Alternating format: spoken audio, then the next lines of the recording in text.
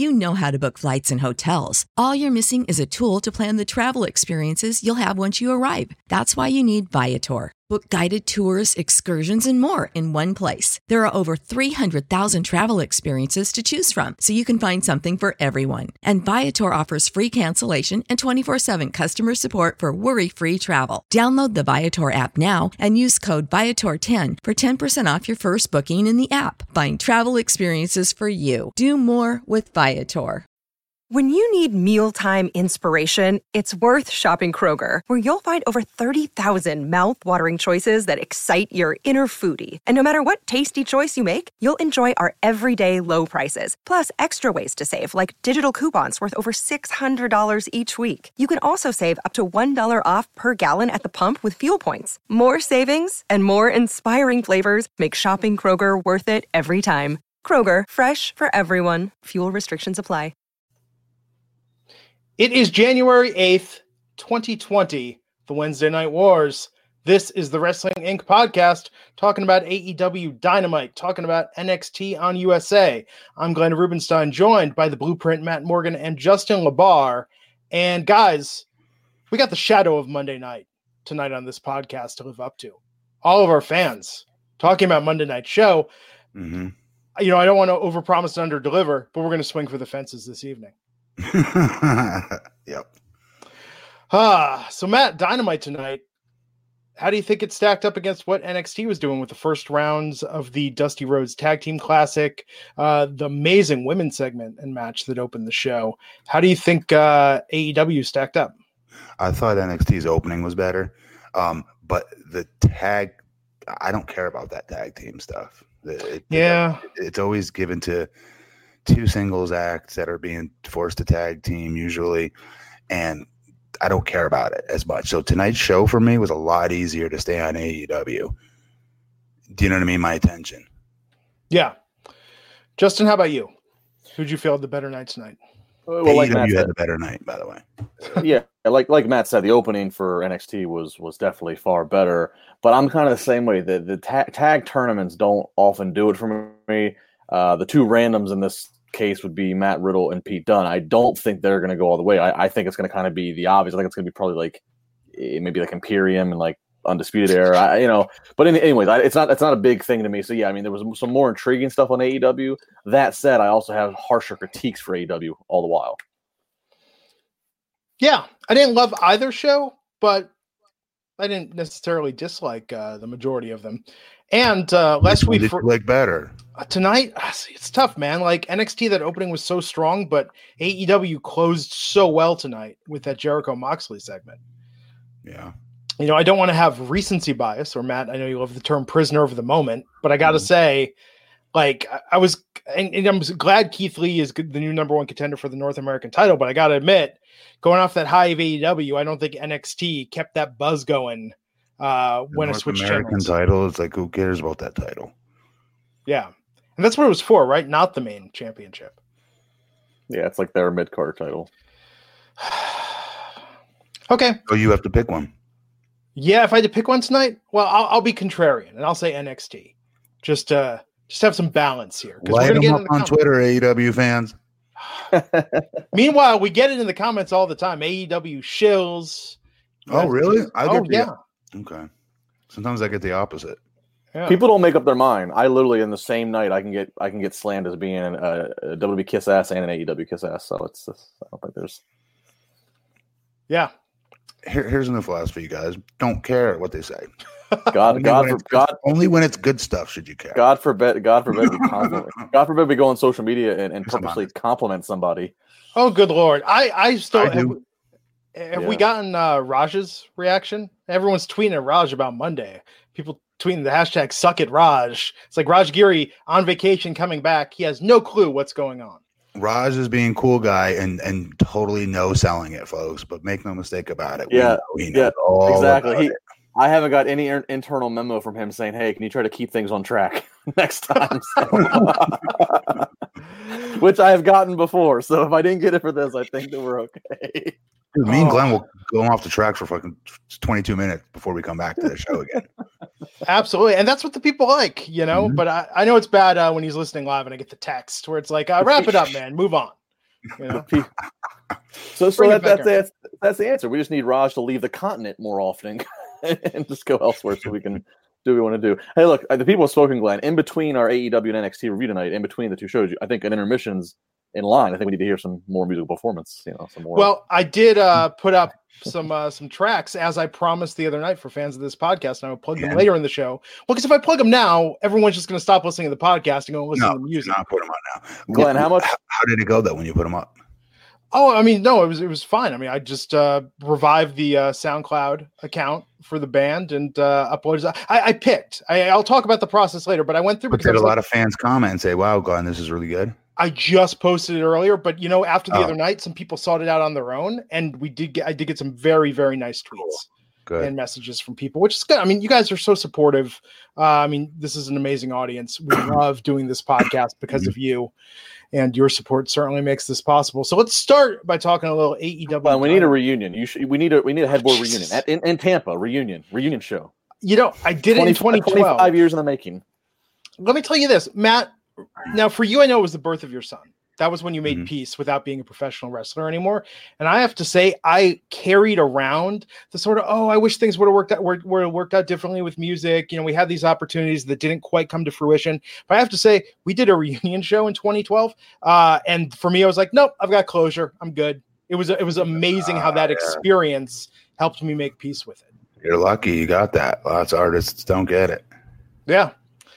But now I just make mashups in the middle of the night occasionally. Like this is a creative outlet. It's good. Yeah. But no, I like podcasting. I think this is fun. And one thing that I like about doing this podcast, I'm sure you both do as well, is that unlike creating art, Matt, unlike putting on a match with this, we just get to talk and people consume it. It's very of the moment. We don't overthink this. We're not trying to craft the perfect piece of art, the perfect match, the perfect song, the perfect video. We're just kicking it live, and then we're on to the next one. It's kind of refreshing compared to obsessing over your art. Right. Yeah, exactly. Freestyling it. Yeah, and I like that. I definitely like that. So tonight, the big tease in the show with AEW Dynamite, they were in South Haven, Mississippi, and they started with Jericho teasing Moxley and Moxley making his decision that he was going to announce tonight. Tonight was also part of a tribute to Memphis Wrestling. Dave Brown joining Jim Ross, Tony Schiavone, and Excalibur on the commentary. And we opened with Hangman Page and Kenny Omega versus Private Party. So this played off that promo last week where it seemed like there was some animosity between Private Party and Hangman. But what did you think of this match tonight, Matt, especially given what was going on over on USA with NXT? It was crazy. You didn't think this was a good match? I thought it was a good match, but man, when NXT had Rhea Ripley coming out, it was not better than the opening of NXT. Let's be clear. It was not. However, I did not. Here's the thing. The match itself was good, and it would be standalone against many other matches NXT could have put against it, quite frankly. It just happens that opening NXT was freaking smoking white hot, I thought, as far as interest goes. Rhea Ripley's friggin', we keep saying white hot, but still, I didn't like the background for this match. The story for this tag match with NXT is lame. It's lame, super lame. Oh, with AEW. Yeah. What I say? I'm sorry. With AEW, with Hangman Page, getting screwed up at the bar and drinking their drink, and like that's how the angle starts. Like that's literally like me being in a nightclub and being complete Neanderthal man when the guy walks by, tries to squeak by, but like hits my chest lightly and knocks my drink over slightly, and I spill it on my shirt. Hey, watch where you're going. And start walking around with air lats everywhere. Everyone knows that guy. That's literally how this storyline was created, this tag match. That they can do better than this. This is lame. Yeah. I mean, Justin, what do you think? Do you think it's with Private Party? Obviously, they're still fresh to a lot of the audience, but do you feel like we've seen this talent, especially with Omega and Page together opening a show? Do you think that it doesn't set the bar high enough as here we are building up towards the next pay-per-view and going further into the new year? Yeah, I mean, kind of to the same point of what Matt said. I just didn't really care about it. I didn't really care of why we're having this. I mean, and I was far more drawn to what was going on in NXT simultaneously. But when I was shifting my eyes over to AEW, yeah, I mean, there were some cool spots. There's amazing athleticism that Private Party does. But I was just kind of like, okay, it's just an opening match just to kind of get the crowd all right. But like, it didn't mean anything to me. I didn't care. Yeah, I don't care about the Hangman Page going on a bender thing. I don't know. Yeah, me either. With this Wednesday Night War crap, dude, they've got to start with a main event match, quite frankly, and end with a main event storyline, angle, cliffhanger to end it now. They really have to strongly bookend this more than they normally should have to, because technically what you just said, Justin, is how you should start off a show if you're not competing against anybody else. And the entire show is supposed to be a crescendo. Do you know what I'm saying? It's supposed to be an entire 2 hours or an hour, whatever, how long these shows are, entire worth of a crescendo. First match gets everybody supposed to be up and excited and get them pumped up. It's usually I don't want to call it curtain jerkers, but it's usually your not your bigger guns, if you will. But now that they're competing, it's another show. It has to be the bigger guns. It has to be the bigger storylines. It has to be almost a main event. And people are like, well, come on, Kenny Omega's a main eventer, Matt. Adam Hangman Page is a main eventer. He has main evented technically. Yes, but the angle is not a main event angle is what I'm saying. And you need to start these now going forward with main event angles and end with main event angles if you're going to beat NXT. And Matt, to what you're saying is, and that's kind of the old school traditional formula, as you said. It's different now. In the term of curtain jerker, but I think what it's evolved to, and you see this even with the biggest stage of them all in WrestleMania, what it's come to is the first match is as important as the last match. It's almost as big of an honor to be the first match on some of these bigger shows. It's always been that big of an honor, to be clear, because your job was to open up and get the crowd excited early, right at the beginning of the show. They usually put together a tag match to do that. It'd be like the Bulldogs and Heart Foundation. It'd be matches like that would do it. But like when WWE in these last 10 years, when WWE started putting, one of the 2 world title matches first to WrestleMania, that lets you know right there. I mean, and then I think, it became the second and third match. It was kind of your calm back down. This just did. I mean, again, athletic guys, but it just didn't do anything for me. I had no real reason to care about it. Yep. So, wherever they're going with this Hangman Adam Page story, they need to get to the conclusion of it immediately and make him interesting and make people care. Yes. They've not done enough to make us follow along this long with this and have it be about him drinking. And it feels like they don't even know themselves, quite frankly. Yeah. It's weird, man. It's unfortunate. I think a lot of people early on thought he could be the face of the company. Because he could have. He definitely could have, if booked the right way. Definitely. And isn't that interesting? Paige and Kenny, were 2 of the guys coming into this AEW project, that people said these guys could be the face. These guys could, maybe they're the first ones to become champions. And this is the first time they've really had to perform on a week-to-week basis on weekly continued television. And they just have not been booked. Like it's like those are 2 guys who you just can't define right now. They don't have like a clear-cut path. It's. And to follow up what Greg Hunter is saying, Greg Hunter in the chat is saying, I was trying to explain to my wife tonight that Kenny Omega is a big deal, and she laughed at me. I think they've made Kenny seem like less of a big deal in how they've booked him. This should be a guy that is being booked at the level of Jericho, booked at the level of Moxley, but they put him in these nothing tag matches. I think that he still could be the face of the company, and he has an established character and goodwill. With Page, Hangman Adam Page is a blank slate to the majority of the audience, whereas Kenny at least has his reputation. Kenny they both, quite frankly, they just come off as just 2 other dudes. Moving on, because we'll be here all night if we don't. Yes. So Adam Page and Kenny Omega won that, and then backstage, Pac was beating up Michael Nakazawa, demanding that Kenny Omega give him his rubber match. Okay. Can I just say, Michael, do we care? Do we care that Michael Nakazawa gets his ass kicked every week? Nakazawa? Do we care? I don't. I do not care in the slightest bit that he gets his ass whipped every week and is supposed to be the one that draws Kenny out. What does that say about Kenny? That to get to him, You go beat up the guy that we don't really hear anything from or see much of on TV whatsoever. We don't care about Michael Nagasawa.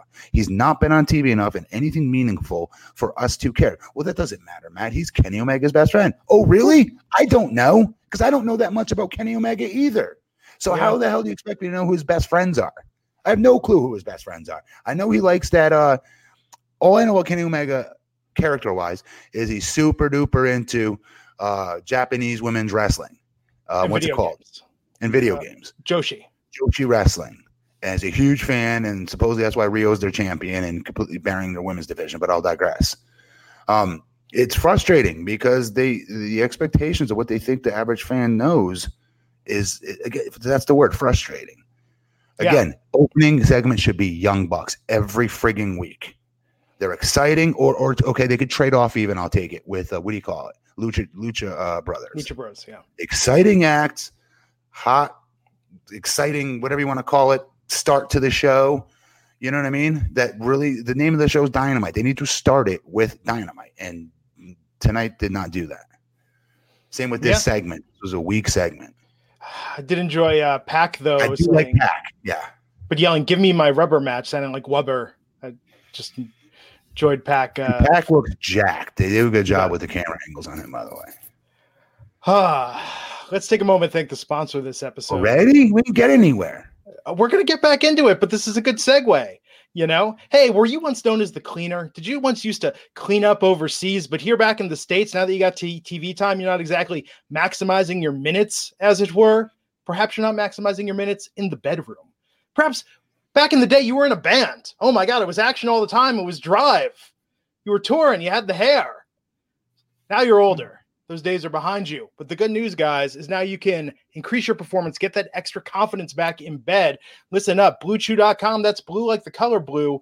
Proud sponsor of the Wrestling Inc. podcast. Love being associated with these guys. Blue Chew brings you the first chewable with the same FDA-approved active ingredients as Viagra and Cialis, so it's the real stuff, the stuff that works. You can take them anytime, day or night, even on a full stomach. And since they're chewable, they work up to twice as fast as a pill, so you can be ready whenever that opportunity arises. No more having to schedule early in the day, check the time, figure it out. No.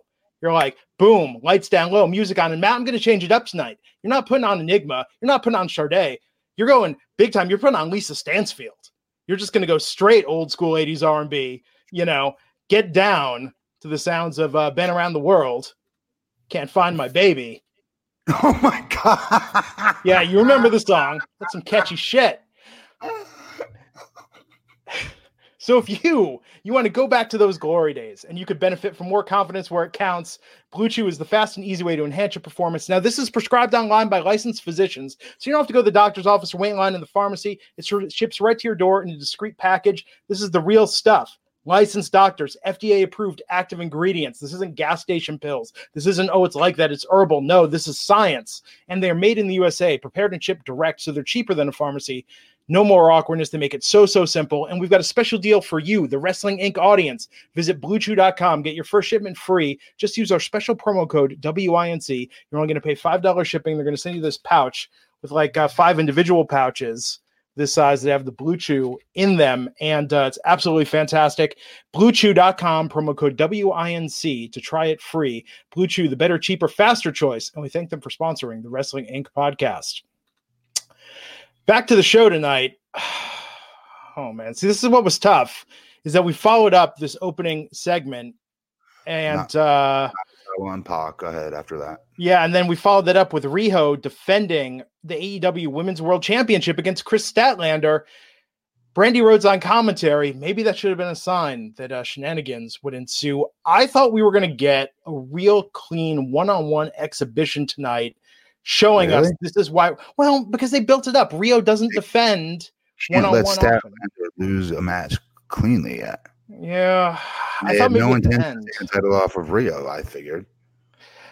Did it feel to you like the interference and the shenanigans, like that was terrible, and it overshadowed. Like, I don't think Chris got to really show her stuff even, or why she's such a badass.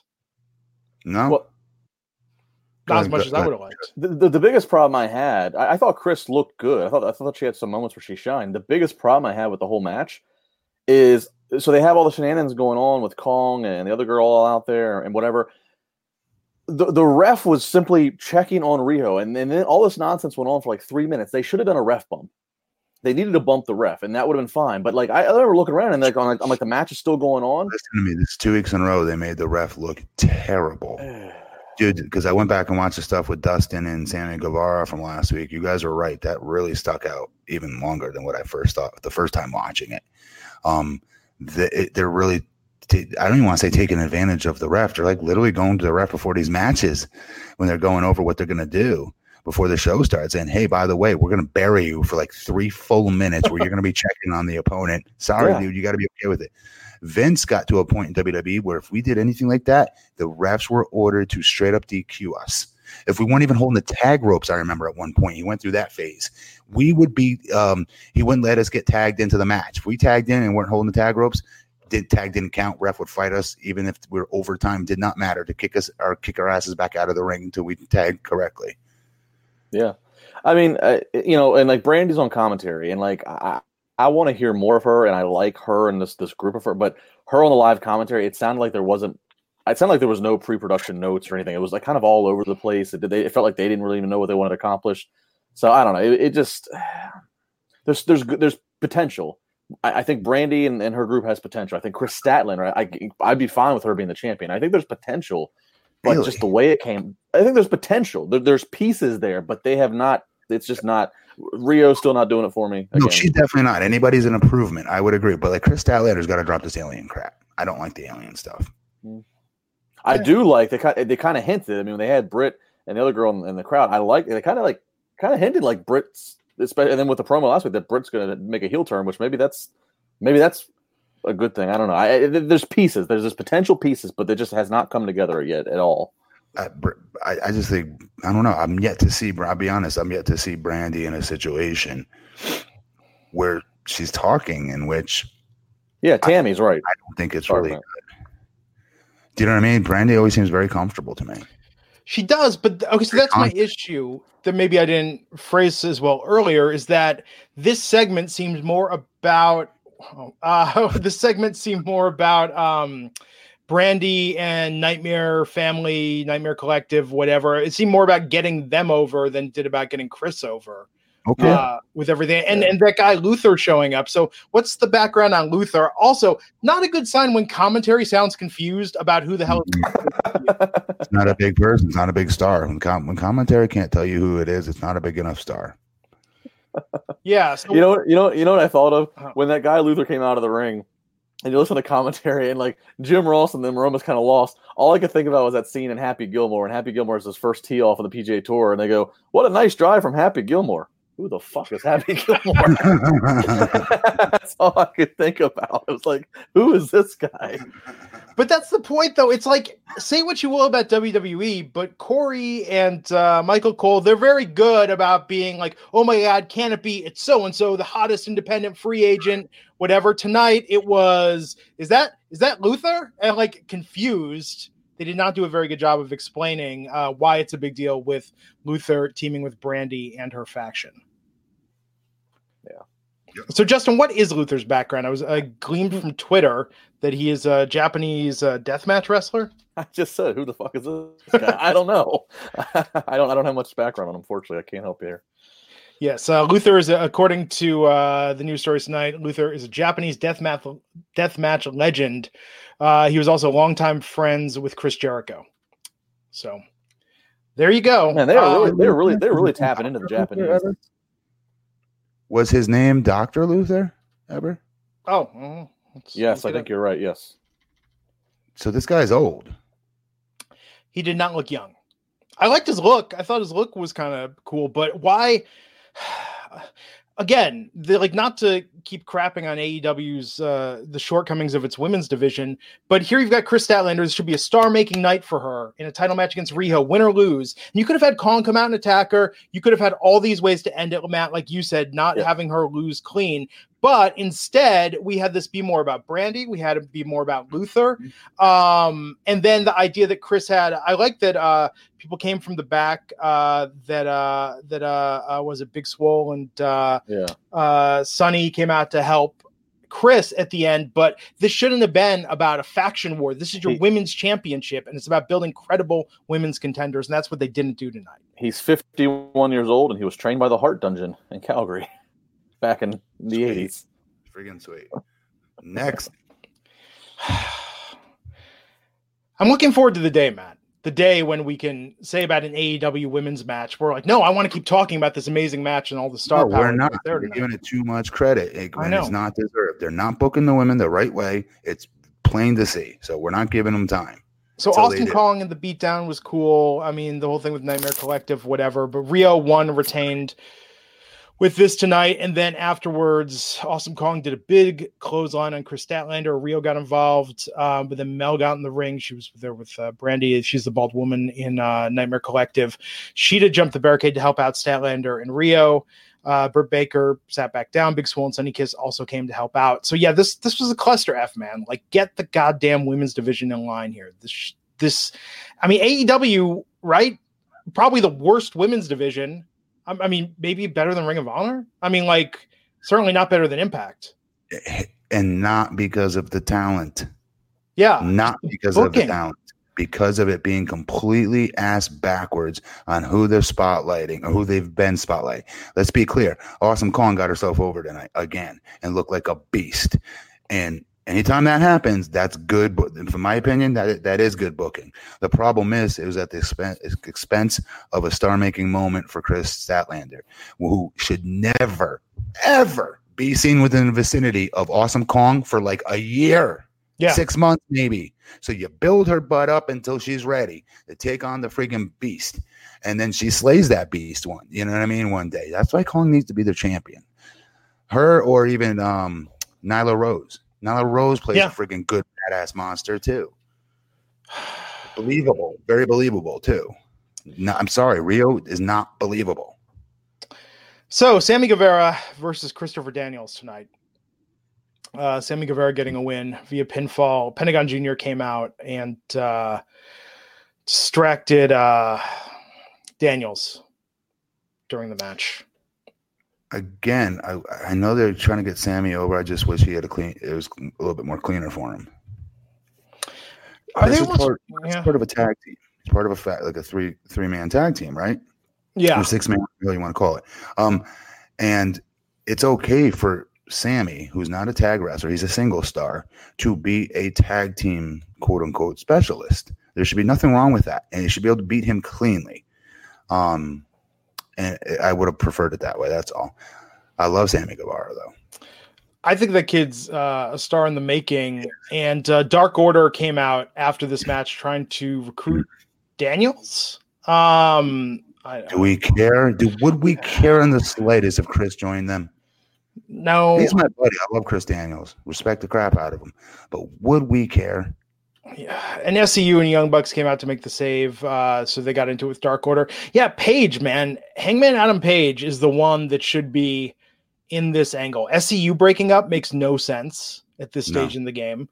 I almost wonder, as we're talking about this, is the problem that AEW is trying to do too much or tell too many stories? Should they just scale back a little bit and focus on? No, it's that the stories are starting out of nowhere. Sammy versus Daniels, to set this match up, was literally just them bumping into each other in a promo last week, and Guevara making fun of him, telling Daniels he has wrinkles on his face.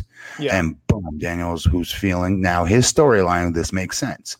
He's a little ultra defensive at the moment. He's feeling down on his luck. He does feel a little bit his age, kind of, is what I've been getting out of him the last few times we've seen him on TV in a talking segment, or his finish with, what's his name, Pentagon Jr., where he screwed up and he's doubting himself. That's cool. Okay, that's a good layered storyline, right? But how Sammy was able to get a match out of him was weak. It was just like him bumping into him in a promo and then making fun of him. Boom, next week they're wrestling each other. So, yeah. Yeah, as Howard Cushman pointing out, maybe being so dismissive of writers wasn't the best strategy for a new TV show. No, there's still no. We got it. No, see, that's why we got to be careful. I don't want to put them down too much because, listen, writers is not the answer to this. It's not. I'll never subscribe to that. I'll always subscribe to wrestlers with maybe a little bit of help. Maybe. But writers aren't the problem in WWE. Vince is the problem in WWE. Kevin Dunn is the problem. Michael Hayes is the problem. And I think it's the writers that they promote. You know what I mean? Get a Jimmy Jacobs in here. Do you think Jimmy Jacobs would be a bad writer for AEW? No, but he's rare. And it goes back to this, though. Again, Glenn, a wrestler that would run the creative, why that would work. No, we just lost Matt's sound. Well, I mean, yeah, I know what Matt's saying. We don't want to. We've had so much critique of WWE. We don't want to say all of a sudden now that's the way it needs to be. But I mean, Glenn, you're to your point. It's like there are some really creative writers and people in WWE. Yeah, it just comes down to when at the end of the day, when you can have a million ideas, but it's all going to come down to one person who is everybody who's ever worked with him has said he can be a stubborn guy. There's problems there. And what Doom Tribe T is saying is a booker that has a plan is the answer, not scripted promos. That's the thing about writing. Writing doesn't mean we have to, every syllable and have someone that's an auteur, an artiste trying to tell these guys exactly what to go out there and say. That's not what I'm talking about. I'm talking about someone who understands the basics of storytelling and says, we need to get to here, and here's how we're going to work backwards to get there in the most satisfying and interesting way possible.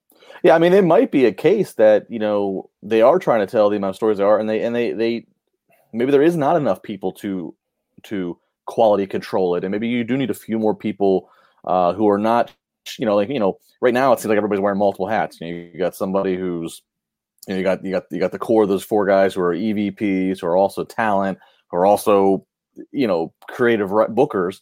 Maybe you need a few people who, I'm not saying a lot, but maybe you just need a couple people who their sole job is just to keep an eye on storyboarding and creative and going linear, and they're not wearing any other hats of executive office or having to perform. That might not be the worst thing. As the company continues to grow and they have the talent pool they have, that might not be the worst thing. So we'll see. Yeah, just something to change it up, I think, and make it a little stronger. But yeah, it's not about the promos. That's not what we're talking about when we talk about the need for writers. It's about somebody that understands that we're trying to tell a bigger story here. I will say, of course. I'm watching the shows, and I'm in the main living room part of the house, and my wife comes back home from the gym, and right when she walks in the room is when the Dark Order gets in the ring, and she just looks at me. She goes, "What the hell is happening?" And I was like, "I don't have time to explain this." Hey, Matt. Hey. And to that point, the Dark Order, those pre-recorded promos are some of the best TV AEW has done. When they let these guys talk on the mic, like it's not cool again. And that's the difference. What I was going to say about why I like wrestlers, like say a Kevin Nash or Scott Hall, or guys that are creative and know how to help other stars. Those two are very good at helping other stars get into who they really are in real life and bring that out on the air behind closed doors. They were very good. They're very helpful toward me and many others. Why I prefer that style of creative is because how is a creative little geeky, nerdy kid that just got out of college going to tell me how to be cocky and think my bleep don't stink and I'm God's gift to the world of pro wrestling giants? Like, how are they going to tell me how to cut that promo? Sure. I've got to believe that, right? So creative coming up with the lines and all that other crap and doing the talking that's just my character. What about the other characters that are very definitive? And who these characters are, like for instance, Statland or whatever her name is, the alien, for instance. That's a very weird one to be a very tough one to be able to write for, I would imagine. She's got to be able to figure that out on her own and pitch her own ideas and cut her own promos versus having a creative member try to do it for her, because it won't work. AKA, look at Roman Reigns. Yeah. Look at Seth Rollins. The list goes on and on and on. Yeah. Don't tell me how to be me. I know how to be me. And to Matt's point, one of the best quotes I remember Kevin Nash ever saying was, pro wrestling at its core, when you boil it all down, it's built on violence and it's built on sex. And if you have nerdy writers who look like they've never been in a fight before, have never gotten laid, it doesn't connect. Yeah. But there's a difference between promo writing and what we're talking about, or what I'm talking about in our chat room also. There's a difference between that and writing stories. Stories. Right. They have enough firepower to be able to be writing good stories, though, back with AEW, between Dean Malenko and others back there. I don't know how much the Bucks have control over this. I don't.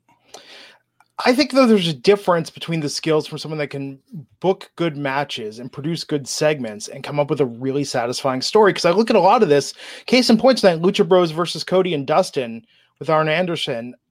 why was this match happening tonight? Who again? Say again. So it's Cody and Dustin reteaming with Arn Anderson there in tow versus the Lucha Bros.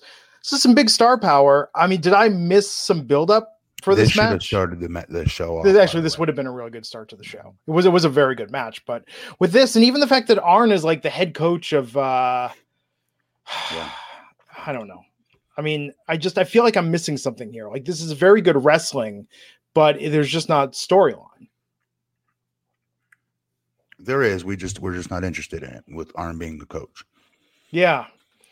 Which is a shame. I mean, because Arn is one of the greatest wrestling minds. I mean, super talented. But yeah, it's actually, you know what's weirder about it is having Arn be the coach when Dustin is in the match. Yeah.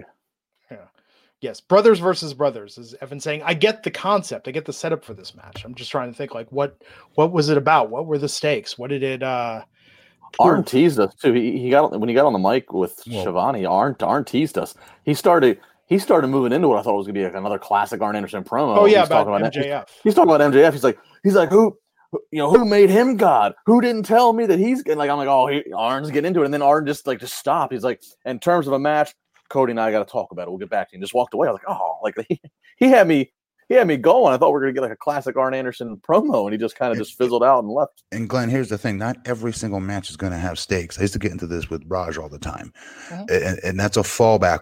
A lot of, I'm not just saying you, but others that do these types of shows say, well, where's the stakes? I do too with certain matches. We can't do that every match because there's only X amount of titles. All right. But more importantly, you got to remember, and AEW does a good job putting this over. And that is when you win, you get to go to the winner's window and take the winner's purse and make more money and move up the rankings. They do a good job of that, actually. So those are the stakes. Have the rankings reset yet? It seemed like tonight they were not reset. Unless I missed it.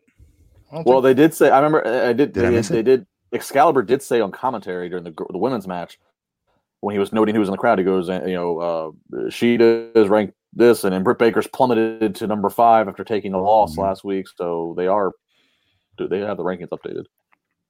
Well, I don't understand they're updated, but they haven't reset the stats completely though, because they were talking tonight about Santana and Ortiz are the number 1 contenders for the tag team titles. Still, I don't know. Whatever. Figure it out. And maybe part of it's my frustration in how they did these segments back to back, Matt. So Cody and Dustin won. Arn's out there cutting the promo, talking about MJF in the match. If Cody's going to accept MJF's proposal for the steel cage match against Wardlow before facing MJF one-on-one. And then we follow up that segment. There was a quick backstage interview. Alex Marvez talking to Lanny Poffo. But then we had MJF come out to the ring with Wardlow in tow, and then Diamond Dallas Page comes out to get into it with MJF. And I thought this was actually a really good segment, but it's weird. You're telling me that these guys literally crossed paths backstage. It just seemed a little too close to one another. And I think having DDP and Arn in there is a little confusing if we're going to have an elder statesman in a Nightmare Family. I don't know. I don't think they need a coach. No, I don't. Yeah. I think Arn would be much better suited. The show, I should say, would be much better suited to have Arn helping somebody else out, like a Sammy Guevara. Yeah. At ringside, something like that. But your main event, should be one. I'm assuming one of these days a perennial main eventer and heavyweight champion for that company. Once he gets rid of the stupid thing that he can't wrestle for the title. And I'm talking about Cody, obviously, does not need a coach. Yeah. It's tough to buy into that. Yeah. So I like this with DDP out there with MJF live tweeting from the ring while DDP is cutting his promo. Wardlow just standing there still. But what did you think, Matt? Because I feel like we got to be fair. I love DDP and I want that guy to go over everyone, but I feel like we would have really shit on WWE if they'd had someone his age, 63 years old. Granted, it looked great doing the Diamond Cutter on the Blade and the Butcher, but man, what a way to punk out this talent that still hasn't really found their footing. I mean, this just further solidifies the Butcher, the Blade, and the Bunny as more of a joke to me. Yeah, I've never taken him as anything else from day one through now. But especially tonight, Justin, what do you think? I mean, is it a bad move if a 63-year-old is able to get the better of you, even if it is DDP? Yeah. I mean, it's a blurred line. I mean, the strength in numbers is there, and eventually DDP does get put down. The Bunny Butcher and Blade thing, it's weird. Like they all of a sudden MJF goes, but these guys. So like he had them like in his back pocket. Like, so I mean, is there supposed to be an alignment there between these guys? We saw them also attack. Remember, we've seen them attack Cody. He brought them to the company per story. Okay, so yes, and I wrote my fan fiction that MJF met them at an ultra rich Eyes Wide Shut party, and that's okay. So having said that, that really does kind of make them seem like it makes them seem like the masked lackeys like the Dark Order has. Yeah. Here's the thing. DDP's gonna have a match. And he's gonna put MJF over. This is how WWE doesn't do enough of this. When they tout out and bring back all these legends who have all this credibility on all these anniversary shows and whatever, I don't think they do enough of putting over the younger talent. So I mean, I like the fact that they don't do it at all. Actually, yeah, they roll over the younger talent, right? They outstar the younger talent in every segment they're in. Yeah, so I like the fact that at least the goal is to put over younger talent and using somebody like a DDP. MJF kicked him in the balls. Yeah, shoved him into Wardlow. Mm-hmm. QT Marshall and Dustin and some referees came out to help DDP. Who in the F is QT Marshall? Very good performer, actually. I tried to get him signed when he came to do some darks for us at TNA. He did an enhancement match or two. He's really good, actually. He's a very good performer. He's current. Like, what's his connection with AEW? He has his own wrestling school in Georgia. I forget the name of it, but he's a very good trainer. One of the best coaches, I would argue, in the country, actually. And he used to train at the Monster Factory in Jersey as well. He's very well traveled. His best years, one could argue, was with Ring of Honor. Maybe. He's good. He is, but one could also argue his better days are behind him. But then I seen him just on AEW a few weeks ago. He looked like $1 million as far as his wrestling goes. What does his look like? Does he look like a star? And have we any built up whatsoever into who the hell he is when they brought him out onto TV and actually had him perform in wrestling matches? There was like no build up for him or anything. And I felt bad for him because that's not fair to him, the performer. Yeah, that's what I'm saying. That's what I mean by it's not that he doesn't deserve to be there, but I just feel that he's in this storyline. Next week, there's going to be a 6-man match with the Butcher that played the Bunny. Supposed to know that he's very close, best friends, and tight with Cody Rhodes. And he's working he's just like Billy Gunn. He's working as a producer backstage and then doing a little bit of performing. Mm-hmm. Gotcha. So did they announce what the 6-man match is going to be? I know it's going to be the Butcher, the Blade, the Bunny, but they're facing QT Marshall, Dustin, and who is the third next week? Is it Cody? It might be Cody. Chat room will know this. I wish it was DDPY. I think Diamond Dallas Page tonight looked like he's got a little go left in him. I think he could do a 6-man tag. Didn't they promote DDP's having a match? Didn't they? Is he in the match? I thought he's having a match. I thought maybe. Oh, it is DDP. Maybe did I make that up? It's DDP, which is fantastic. Okay. Yeah. I think DDP, dude, I'll say this. Talk about an old timer who's still massively over, but has earned being over. He's not coasting on what he did 20 years ago. He's the greatest self-promoter. Oh man, tonight that was, but you know what I mean? It's like people's cheering for Hogan has nothing to do with his beach and body shop. Mm-hmm. Like, it's not like he's built a huge following there. So they're chanting for that. Mm-hmm. People were chanting yoga tonight at DDP. Yeah. He earned it. So the Best Friends in Orange Cassidy versus Jurassic Express in a 6-man tag tonight. Yeah, had some entertaining spots to it. Dude, it's amazing. Dude gets tagged in. Orange Cassidy just gets tagged in, and an entire arena stands up. All the phones go up to take video and pictures, and they know that he's not going to do much. And that's the shtick. I mean, that is over like Rover. That's over like Rover. That's amazing. It is super over. You can't say anything. I think Orange Cassidy is better than the Best Friends. I think he should. Oh my God, duh. No, but I'm saying he should be in a mid-card singles feud right now. Yes. Well, yes. Of course he should. I know. So I don't know why they're because sticking. You have to book him delicately. What do you do with him? Let's see the Dark Order try to recruit Orange Cassidy. There would be some gold there. Have you ever seen Orange Cassidy? Was it versus was it Big Dick Justice? No. He's a guy who does like this with his hand. He makes like I hate this camera. He does this and pretends he like shoots people, but people really sell it. Like if you get shot with it, like you really die in his matches. And you got to type after the show, folks, type in Orange Cassidy versus Dick Justice. It's the funniest, for my money, Orange Cassidy match to date. Big Dick Justice, officially sponsored by Blue Chew. Yeah.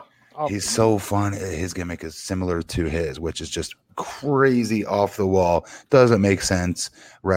Type of wrestling, you know? It's funny. Well, tonight, so Luchasaurus and Jurassic Express. I mean, so Jungle Boy, I mean, looks like a star. But when Marco Stunt, I understand this was his hometown, but when he's going around doing that comedy thing, pounding his chest, I mean, we know he's small. Why are they treating him? I mean, I don't know. I feel like treating him what? Well, because it makes it like it reminds me of like what they used to do with Hornswoggle, you know, where it's like you don't need to hang a lampshade on the fact that he's a small guy. Right. Like people get that. You don't have to sit there and have him walking around sticking out his chest, doing the slapping, looking silly and ridiculous. Like that's what he is, though. Yeah, I just feel. What would you have him do though? Would you have? They'd be terrified to be tagged in, right, all the time. But he can actually wrestle, and he's actually very athletic. So I think that. Okay. But Spike Dudley could wrestle, was athletic, but the gimmick was he's the runt of the litter. You just have to own the size that you are. But let me finish this. It's not the fact that he's doing that. If this was Marco Stunt out there solo, right? And this, if this were WWE, you would have that. You do a funny thing, eventually gets a win. It's like James Ellsworth all over again, whatever. But you're pairing him with Jungle Boy and Luchasaurus, two guys that have great potential, great look. Great chemistry, great in-ring skills. So that's what I'm saying. I mean, Matt. I think he ruins them. I think he ruins them a lot. That's what I'm saying. Matt, if you were out there doing your thing and like Hornswoggle was paired with you and Hornswoggle was sitting there doing comedy the whole time. You see what he's saying now? Now I see what he's saying, Justin. He's right. He's right. You have a beast, 6'8", whatever the hell you want to call how tall he is. Beast. And what's his name? Luchasaurus, rather. I was going to say dinosaurs. Jesus Christmas. Luchasaurus, who does all this cool stuff, looks like $1 million, looks like a badass. And then you've got, like I told you, what my concern was with the 6-man tag. Then you have Jungle Boy, who is a great comeback. He's great taking heat. He's makes you sympathize. He gets your sympathy during heat when he's getting his butt kicked. You want to see him tag in the big monster eventually. That's all gone when you have Marco Stunt out there doing his funny shtick stuff. See, to me, I just kind of interpret it. I mean, obviously, Luchasaurus, he's the credible one. He's the one out there. He's your money. I look at it. So was Jungle Boy. You hear Jungle Boy's pop and reactions? But I look at the other two as kind of like his mascots. Jungle Boy too. Well, would they have? Okay, yes. Okay, now Glenn. To his credit, to Justin's credit, backstage was one of their pre-tapes. Was it last week? I started getting that vibe a little bit about Jungle Boy too, with what they've got him saying. Sometimes he did a great job with Jericho. Yeah, in that promo, he screamed superstar, in my opinion, Jungle Boy. But they took a step backwards in that pre-tape. I thought last week, and I just think this needs to be the two of them. Like, no offense, Marco Stunt, he can be his own singles act by himself. He does not add to them. He takes away from them. He could be having great matches with Michael Nakazawa. Yes, have at it. Have at it. You know, and there's a need for that in wrestling. But I think when he's out there like doing the mannerisms of a rodeo clown, it's not helping Jurassic Express, which are gimmicked up to the hilt to begin with. Yeah, we're a 6'8" monster wearing the mask, tattoos everywhere. We've got enough gimmick going on out there. We don't need more. Yeah, that's what I'm saying. It was just too much. But Jurassic Express did get the win here. Orange Cassidy super over with the crowd. Here's your end all be all. Would you put him next to Kane? Would you have him in a week-to-week 6-man tag with Kane and Daniel Bryan? Would you do that? Done? Would WWE do that? Hell no. They would never have Marco Stunt out there with Daniel Bryan and Kane. Nope. Even with Kane and Daniel Bryan doing the comedy shtick, still the answer would be no. And that's part of AEW trying to be the alternative, trying to say WWE would never do this. We're trying to cater to a certain fan base who likes guys who look like themselves. But wrestling fans who I'm not saying that that's listen, I'm not disagreeing with that.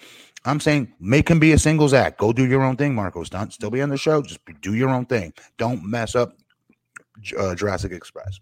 Yeah, and he could do it taken seriously. I think you could be inclusive and take it seriously, but that would be the equivalent like if they had Kevin Owens out there, but he was acting and moving like one of the clumps from the Nutty Professor, to being like, "Oh, look how fat I am." Like, that's what I'm saying with it. Like, be inclusive, but it's not inclusive if you're, I don't want to say that he's mocking it, but I'm saying the way he was hamming it up, I don't think is what they were going for when they talk about inclusivity.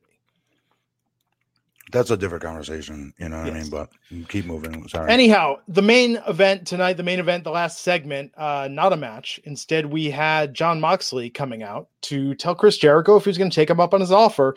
In the ring, we had Jericho, Sammy Guevara, Jake Hager out there. And of course, they had a little bit of the bubbly.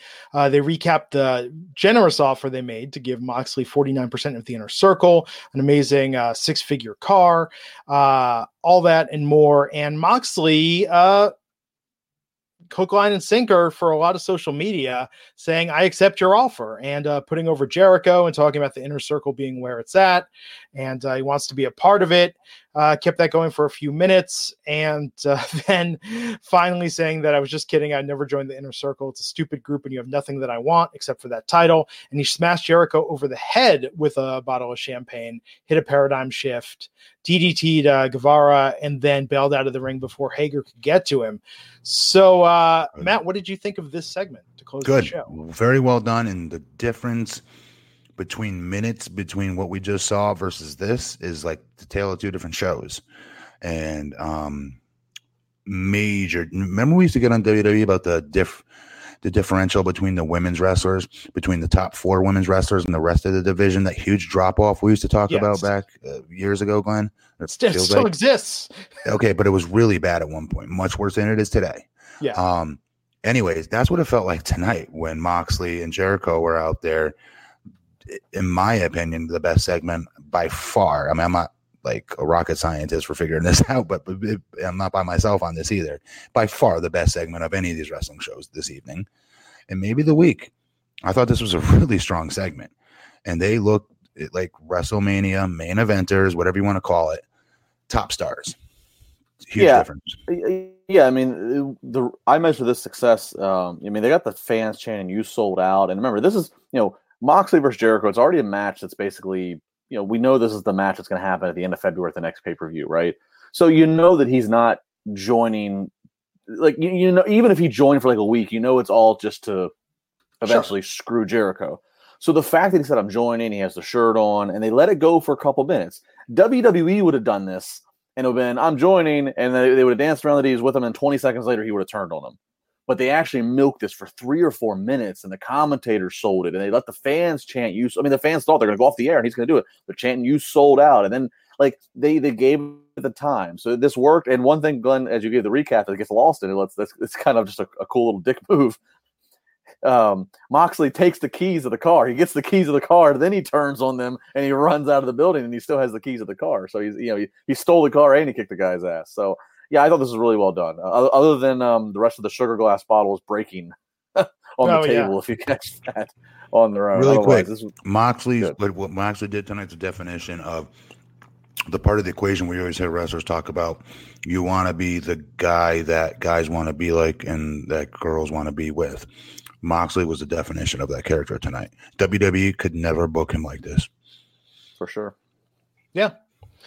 And I think this is good because it does seem like a nice continuity between the feuds they had in WWE with Jericho and Dean Ambrose. Even tonight, I mean, famously remember Jericho hit at the time Dean Ambrose in the head with Mitch the Plant. Tonight, Moxley smashing the champagne bottle over Jericho's head. The fact you remember the name of the plant, I love. Mitch the Plant. We got ones. They were in a WWE Slam. It was in one of those boxes. I got one too. Yeah, little Mitch the Plant. Plant your own. Never forget, Mitch. Never forget. No, this is one of probably the best contender, or one of the best contenders for the all-time classic. When we look back decades from now in AEW, tonight's segment will be showcased in the best moments of AEW. I thought it was a very, very good way to end the show. Okay. Yeah. So let's talk about NXT. we open tonight with Rhea Ripley, and it is her era. She is the NXT Women's Champion. She beat Shayna Baszler back on December 18th. Feels so long ago because they did the holiday pre-tape show and the year-end awards last week. We got a promo from her, and to open the show, just total face turn. Crowd absolutely loving her. But before she could really get into it, Toni Storm from NXT UK came out. Love that. Yeah. And then let's see, who else do we get? We got Kaylee Ray, who came out. We got Bianca Belair. We got Candice LeRae. And it set up this 6-woman match with Candice LeRae, Rhea Ripley, Toni Storm versus Io Shirai, Kaylee Ray, and Bianca Belair. So just... Can I just say something? Yeah. There's not one weak link in that match. P.S. Not at all. And that's every one of these are number one contenders in my book. Like, and every one of them. Half, maybe a third of the active talent on NXT's women's roster. Come on. Like, yes, any one of those women could challenge for the women's championship, and it be a big money match, in my opinion. They're so damn good. Yes, I'm a big fan of from the UK. Toni Storm? Toni Storm. Yes. Yeah, they all come off as stars. So I laughed out loud literally when Bianca Belair goes, I'm tougher than you. I'm tougher than you. You don't even go here. Yes. The Mean Girls reference. Yeah, the Mean Girls reference. The only thing I would say, they turned it into a 6-man tag. I know that because your main event is a fatal 4-way, you definitely don't want to do anything that's going to be anyone of a duplicate. I would have rather just be every woman for herself 6-way, but you're not going to do that because that's your main event's a 4-way. I was kind of like, 6-woman tag. Okay. It was a good match, but I would have rather seen all 6 of them just going at it with each other in a match, personally. Well, and they set some stuff up tonight. So what's the schedule for defending this stuff? I guess at Worlds Collide, is there going to be a match? It seemed like from the opening intro that maybe Toni Storm is going to challenge Rhea at Worlds Collide. And I know they talked about a battle royal. I can't remember if it was next week or the week after, that's going to determine the number 1 women's contender for TakeOver Portland. So there's a lot going on right now. And then rightfully so. They got a lot of talent. They got tons of talent.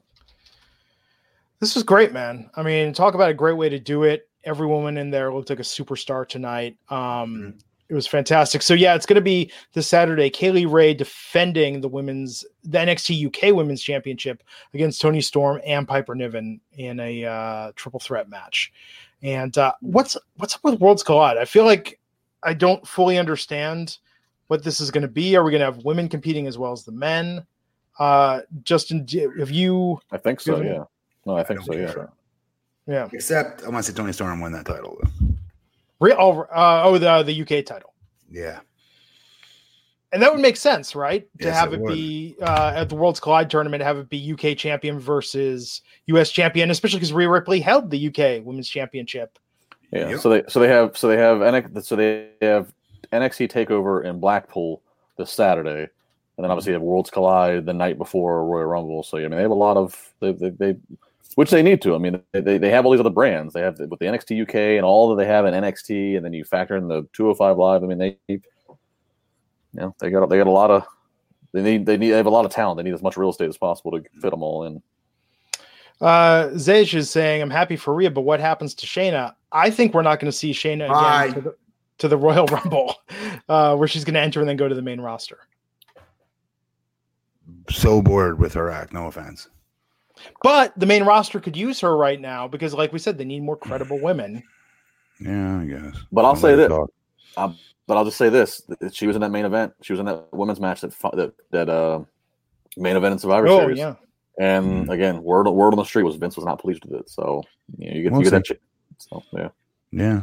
She's the one that will suffer the most by Ronda coming back. Duh. Yeah. One's the real thing and one's not. No offense. In terms Ronda of is lightning in a bottle as far as being a badass in real life and being believable and being able to make the transition in the ring. Now, granted, Shayna's done a good job, okay, but you cannot even possibly compare her to Ronda in that ring. Not even close. Ronda's got a charisma about her, dude. That she does. Is just so viable and believable, dude. And every step she takes in that ring, everything she does is believable. Whether you want to hate her or be a fan of hers, she's got that it in spades. And Shayna does not have the it factor.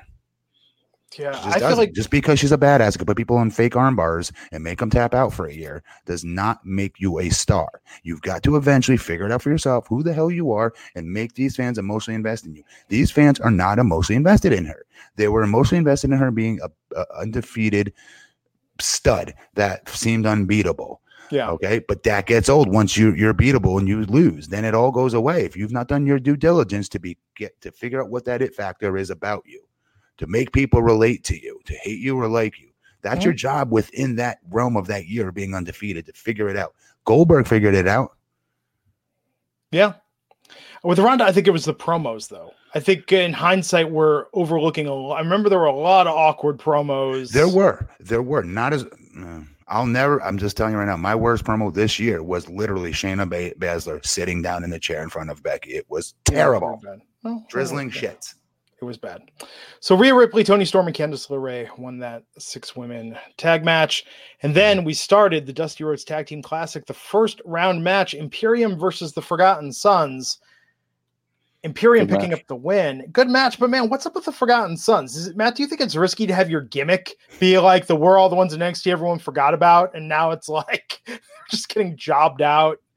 I mean, it hasn't done wonders for their career. That's not why they're called the Forgotten Sons. They're Forgotten Sons because of being military vets. No, dude, they're not all former military. I think one is. They're playing the role of them, I'm saying. I thought it was like Sons of Anarchy, like they were a motorcycle gang. But I thought there was sort of a double meaning that like, hey, we're guys that have been in NXT that nobody gives a shit about. No, not with like the motorcycle gang part, I would say yeah. And throw in the fact that they're military vets. Yeah, one of them. Whatever. One of them are, but I thought they all, like the other two, were playing the role. This will be funny, Matt. Can you name all the Forgotten Sons? No. Exactly. You forgot who's even in the Forgotten Sons. I rest my case. Well, just obviously, I didn't forget my guy from TNA. Yeah, so the Forgotten Sons, Wesley Blake, Steve Cutler, Jackson Riker. Okay, so I didn't know his name was Jackson Riker. I forgot that. Yes. So I thought this was a good win for Imperium. I thought this was a good match overall, but kind of like we were talking about earlier, these tag team tournaments are tough to get excited about. Yeah, nobody cares. Yeah. And I think that was the mistake, having so much. I feel like they're banking on this too much. I feel like they feel like the Dusty Classic is way more over than it is. I think the mistake is we're spending too many seconds talking about it. Okay. Between the two shows, look at the amount of tag matches we got tonight. This was a very big Wednesday for tag team matches. But were you excited? What you think of Matt Riddle's promo? Best 30 seconds potentially of the night. For NXT, it was not for NXT. Yes, yeah, that was I mean, that's talk about. We get back to our conversation about writers. You don't need a writer to write that. You know, you might have somebody who has like one passing idea of like maybe one line, but that's Matt Riddle putting that into Matt Riddle's vocabulary. That's just, let the guy go. Took a hit off his vape pen and then was like, I got it, bro. He's a definitive character. Yes. He knows who he is. So teaming with Pete Dunne, they're going to be the Broserweights. It's so stupid. I love it. It is so stupid. It's funny. Yeah. We saw the NXT UK tag team champions. We'll talk about the match that they had. I forgot NXT had UK tag team champions. I don't watch that show, so I can't really comment. We got Austin Theory versus Joaquin Wilde tonight. Austin seems over. Joaquin was the guy with the mask, right? Yeah, he's former DJZ, Shima Zion, Zima Ion. From TNA. Done. Yep. Yeah. Austin won this match. But good to see Zima Ion back on TV, though. He's very, very good and still very young. Great guy. Still he's got a lot of life ahead of him. Mm-hmm. And that mask is a super unique look. Well, in that mask, he actually the same look that Ali does, Mustafa Ali does. I call him Shima. He did that same thing for a while in the Indies. He'd been doing that whole look, and then he had to kind of like find some kind of different look because obviously Ali was already doing like literally like the glow coming out, glowing, and the visor and the mask and everything. But yeah, I mean, I still think he's got a creative look to him. He's very exotic looking. He always did. Do you remember what he used to look like in the Indies in Pittsburgh? He started here. He trained. Remember what he used to look like with the hairstyle? And everything? It was so different. He would do his thing when he was Shima Zion, and he'd always have the hairspray bottle, and he would do this when he got in the ring, and he'd spray the hair as he's doing like kind of like an Undertaker move. He's a talented guy. He is. He's been around forever, but the dude was like freaking 12 years old when he started. I want to say he was so young and always super athletic. Yeah. And he's genuinely like a good person. Like you want to see him succeed. Yeah. Undisputed Era. We had Kyle O'Reilly and Bobby Fish face off against Wolfgang and Mark Coffey, the NXT UK Tag Team Champions tonight. Champs versus champs, but Undisputed Era going over. I didn't care. Didn't care, but like when I was telling you earlier about they throw two singles acts together usually for these Dusty Rhodes tag tournament winners. In the past, they've done that. These two are the real deal as a tag team, obviously. O'Reilly, obviously, and Fish I'm talking about. But yeah, this match didn't do anything for me, but these two better win this tournament. They've been tagging forever, right? Yeah. The rest of these other guys are generally, except for who they were tonight, are not really tag teams. I feel like the flaws in NXT, aside from putting way too much on this tournament, I mean, this is where Undisputed Era needs to be in a hot faction-wide rivalry with someone because it's just, I don't know. So what? They don't anchor it, like they don't weigh it down because it's so obvious that they're going to win, you mean? Or what do you mean by that?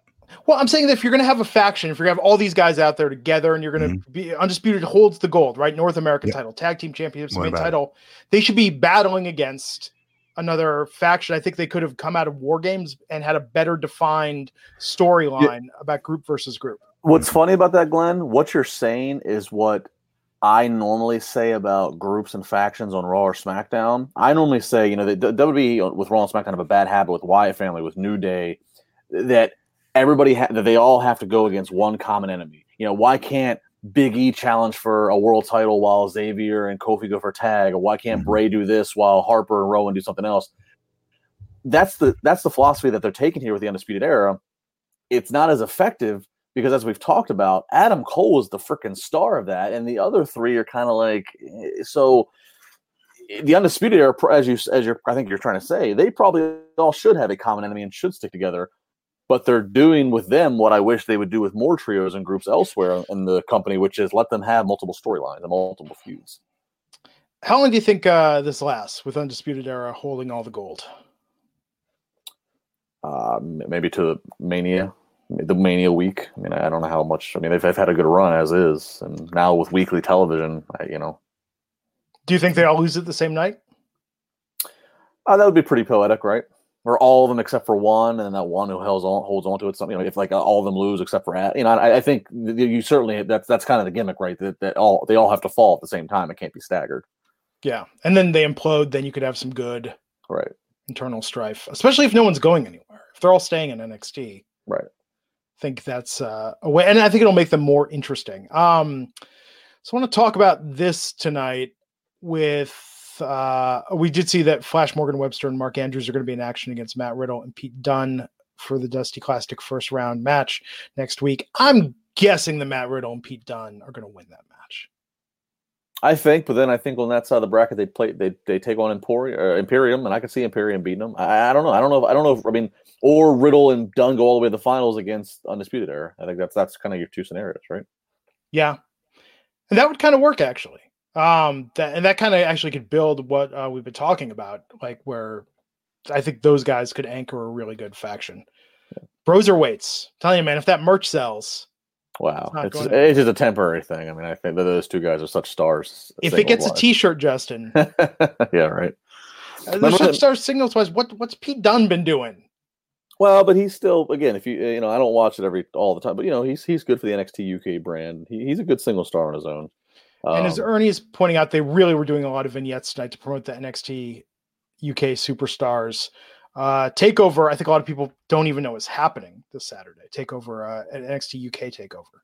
And oddly enough, there's a whole different feel. And like Triple H normally does a media conference call with us by now when there's a TakeOver event coming up, and I haven't got a text or email that we're doing that. So yeah, this does not feel like it has the normal weight of a TakeOver.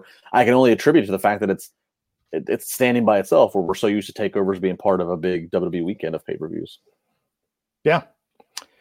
Matt, what did you think tonight, Johnny Gargano's promo and his exchange with Finn Balor? Great. You didn't like it?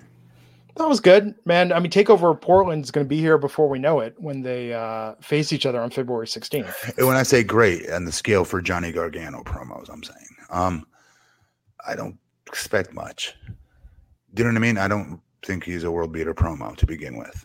So I'm not expecting him to cut a world beater promo here. I hope for it, right? I think we all do. But it was passable. It was good. Yeah. Justin, you excited for this? Yeah, am I excited for the matchup? Yeah. I'm excited for I'm more excited for the match than the build, because I feel like we got 5 more weeks that they're going to build this. And like you said, I mean, we got to do something, right? And tonight, one thing we should talk about, Tommaso Ciampa got multiple vignettes tonight talking about he's leaving and coming back. Like, I feel like there's, I don't know, not uncertainty, but I'm curious to see how this is all going to evolve as we get a little closer. Where is he going, though? I don't know. Who's Ciampa up against next, Justin? Have they announced it? Could it be a triple threat? No, his whole gimmick is he wants that title back. Oh, that's right. He's stalking Adam Cole in that title. Yes, that's why the Fatal 4-Way was for the number 1 contender for the NXT North American title, because we'll probably have Cole versus Ciampa at TakeOver Portland. Ciampa, one of the best lines in the vignette, Ciampa said, that title was his life. He wants his life back. Mm-hmm. Yeah. We got a promo for another team, the Grizzled Young Veterans. I swear to God, do they just have a random name generator that comes up with these things? The NXT UK tag team, Zach Gibson and James Drake. And Kushida's mystery partner for the Dusty Classic is going to be Alex Shelley. So they were tag team partners in Japan and on the Indies as the Time Splitters. Say that again. Kushida is going to be pairing with Alex Shelley. And so they were the Time Splitters tag team in Japan and on the Indies. Yeah. So I'm assuming they're going over the Grizzled Young Veterans next week. It's my prediction. One would hope. Yes. Mia Yim versus Kaden Carter. Mia picking up a fairly easy win here. But again, man, I think Kaden, especially amazed how much Kaden loses. I think she's got a really, really great look. She does, but this is a needed win, I thought, for Mia. Yeah, Mia's a stud. So she needed this win. And then we saw, Chelsea Green came out and attacked out of nowhere. Chelsea Green, managed by Robert Stone, of course, podcast listeners know him as Robbie E. And I like that. Yeah, I mean, I like seeing Chelsea in this role. I thought she looked great. But 2020 is going to be the year of the Robert Stone brand. I like that. I like that he was representing her. Yeah. The brand angle. Can anything really beat Titus Worldwide? We'll see. Robbie E is funny. You know what I mean? He's pulled off some pretty lame stuff to make it interesting and entertaining in the past, right? So fingers crossed for him. He's a good dude. He's worked very hard to get here. When the origin of your gimmick is to be a parody of the Jersey Shore and you're able to give yourself your own legs, that's, for that amount of time too, on top of it. Yeah. He did a great job. And he's a good dude. That dude was in squash matches with me. That tells you how long he's been looking to finally make it big in the business. And it's taken him to this point. And we're talking 2004, 2005. I know that. I've been fortunate to get to 15 years ago. I've been fortunate to get to meet and hear and pick brains of a lot of people, a lot of good people. I managed Wardlow opposite Robbie E a couple years ago, and Robbie E is a smart dude. Like not just with comedy stuff. He knew comedy, but like he's just I remember you telling us this. He put together the match, and he was really easy to work with, and smart dude. He really is. I don't know. Happy to see him get a shot with WWE. Hell yeah! Didn't he just resign recently? You mean resign? He just came on. He just got. Yeah. He went to like one of the PC tryouts. He did he kind of like. I want to see guys though. It's longer than we think. I think he's been there at least 8 months. I was gonna say because what's up with Stokely Hathaway as Who? Malcolm Bivens. So Stokely Hathaway, independent wrestler, signed, what was it, a year ago, Justin? Yeah. Rebranded as Malcolm Bivens, supposed to be doing a managerial role. Guy's fantastic on the mic. So I think it's interesting that Robbie is leapfrogging a little bit and getting this TV time in a managerial role. Well, to be fair, he's had bigger game experience. Yeah. We shall see. Let's talk about this fatal four-way to crown a new number one contender for the NXT North American title. Damian Priest versus Keith Lee versus Dominic Dijakovic versus Cameron Grimes. Hell of a match, the fatal four-way tonight with the new number one contender. He's going to face Roderick Strong at TakeOver, being Keith Lee. I mean, they did a good job making the North American title mean something, right? With these four fighting for the number one contendership for that title, you know, they do a better job of I thought these four did a better job of making the title mean more than the actual champion currently does, quite frankly. Well, and when was the last time we saw a number one contenders match for the Intercontinental or for the United States title match, or for the United States title? Right. I mean, this felt big. Treated like a main event. You're right. Yeah. We did see that like 2 months ago, Justin, for the U.S. title.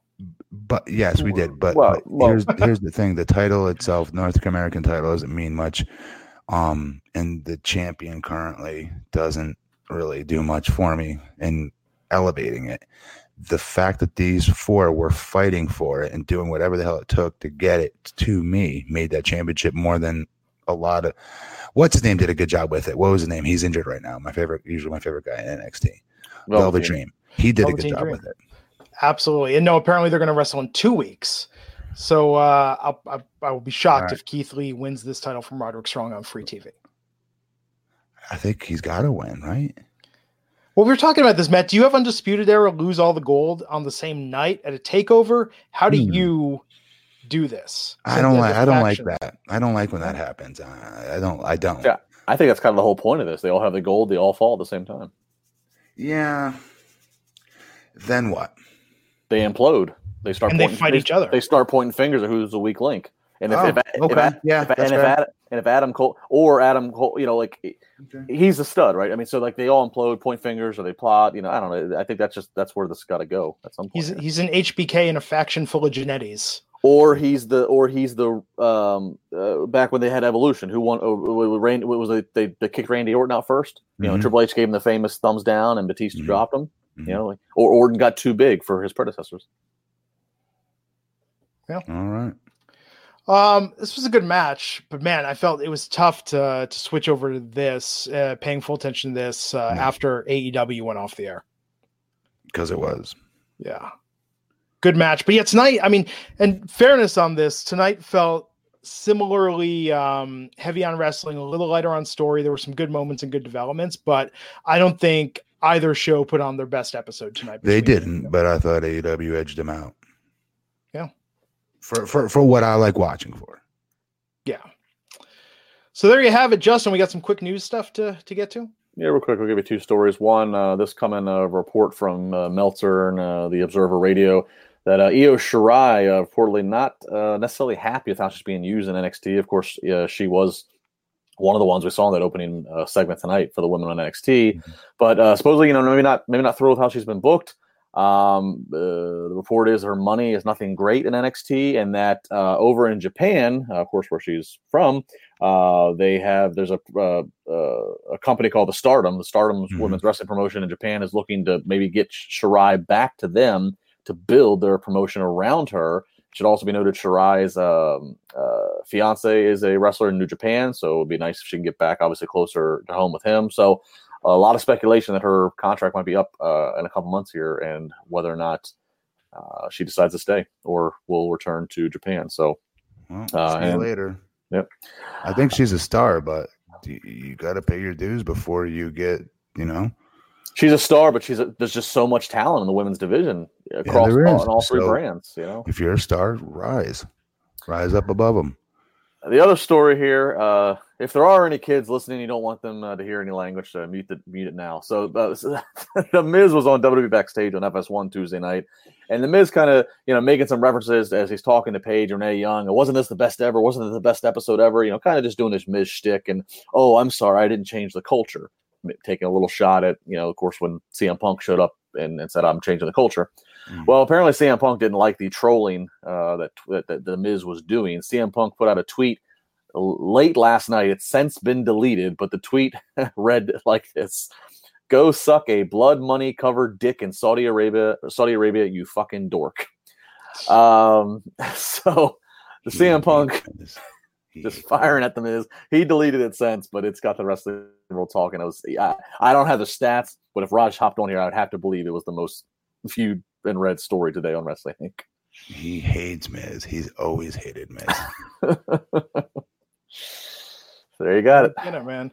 So there you have it. So I promised I'd give it out here at the end of the episode where I posted the music online as a follow-up to Monday. If you want to hear my band, some nostalgia from the mid to late 90s, go to soundcloud.com/headboard. And I've posted a selection of tracks that I painstakingly curated from all that's available as a good representation of the music we made.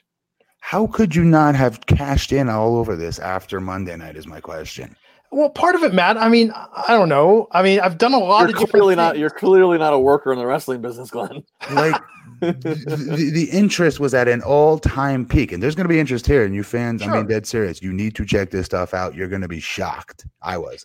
And people can Google it. People can find it on their own. They're smart. I got a lot of tweets from people that found it on their own. But I said I would put together something that was a little, because there's like 30 or 40 tracks out there. You could dig. No one's that hardcore. They don't need to dig through that much of me. This is like Bohemian Rhapsody being forgotten about, and then all of a sudden Wayne's World uses it, and they surge back in sales. This is your chance for the box set to get re-released. Dude. Not that they could hear it that well off of my phone, I'm guessing, but like one was rock. The next song I put on here was rap. Showed your versatility. And that's what I put together. I put together a collection of things, and it's free. I mean, you can buy the albums on Apple Music, and we're on Spotify. I think I make maybe about $100 a year from streaming residuals and royalties and whatnot. But if people want to check it out, I put up some tracks for free, soundcloud.com/headboard. Let me know what you think of it. And I mean, I don't know. Like I said, Matt, I made peace with it. I'm not thinking like, oh, now's my chance. Now's my chance to bring it back. No, but to let most people to hear your work. It's your work. These people had no idea. It's like a secret life that none of these fans nor I knew about. Yes. So these fans are emotionally invested in you, and I'm just saying, let them know. I appreciate it. I appreciate all the kind words from everyone. It's very nice to hear. I will say that I feel like if I have one criticism in hindsight, I don't think the world was quite ready for the style of music we were making at the time. And I feel now hip hop and pop and male vocals, like male rapping and female singing, it's much more common now. We were doing it before the Black Eyed Peas were. We were doing rap and sung before Linkin Park was. We actually did a show with the Black Eyed Peas back when they were a hip hop duo, and we had a female singer. Conspiracy theorists abound as to where they might have gotten the idea from. So it's unique. It's a time capsule. There needs to be a documentary done on That's pretty cool, though. You guys are laying the some of these groups that he's played with is pretty impressive. Run DMC, yes. Papa Roach, Bloodhound Gang at the peak of their popularity. It was good. On the same playing field as Papa Roach, like same level. He said. I think Papa Roach opened for us. There you go. Even worse. See, it is. That's awesome. SoundCloud.com/headboard. I'll leave that up for a while on there. And I made everything downloadable too, by the way. So you can download it and put it on with the device of your choice. Glenn's street cred. You've just turned, you've become a baby face on this podcast. He's always been a baby face on this podcast.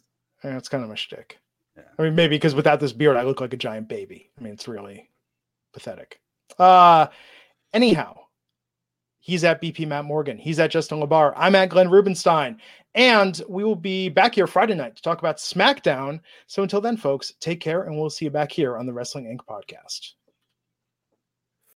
You know how to book flights and hotels. All you're missing is a tool to plan the travel experiences you'll have once you arrive. That's why you need Viator. Book guided tours, activities, excursions, and more in one place to make your trip truly unforgettable. Viator has over 300,000 travel experiences to choose from. Everything from simple tours to extreme adventures and all the niche, interesting stuff in between. So you can plan something that everyone you're traveling with will enjoy. Real traveler reviews give the inside scoop from people who've already been on the experiences you're considering. So you can plan with confidence. Free cancellation helps you plan for the unexpected. And 24/7 customer support means you can travel worry-free. Download the Viator app now and use code Viator10 for 10% off your first booking in the app. Find travel experiences for you. Do more with Viator.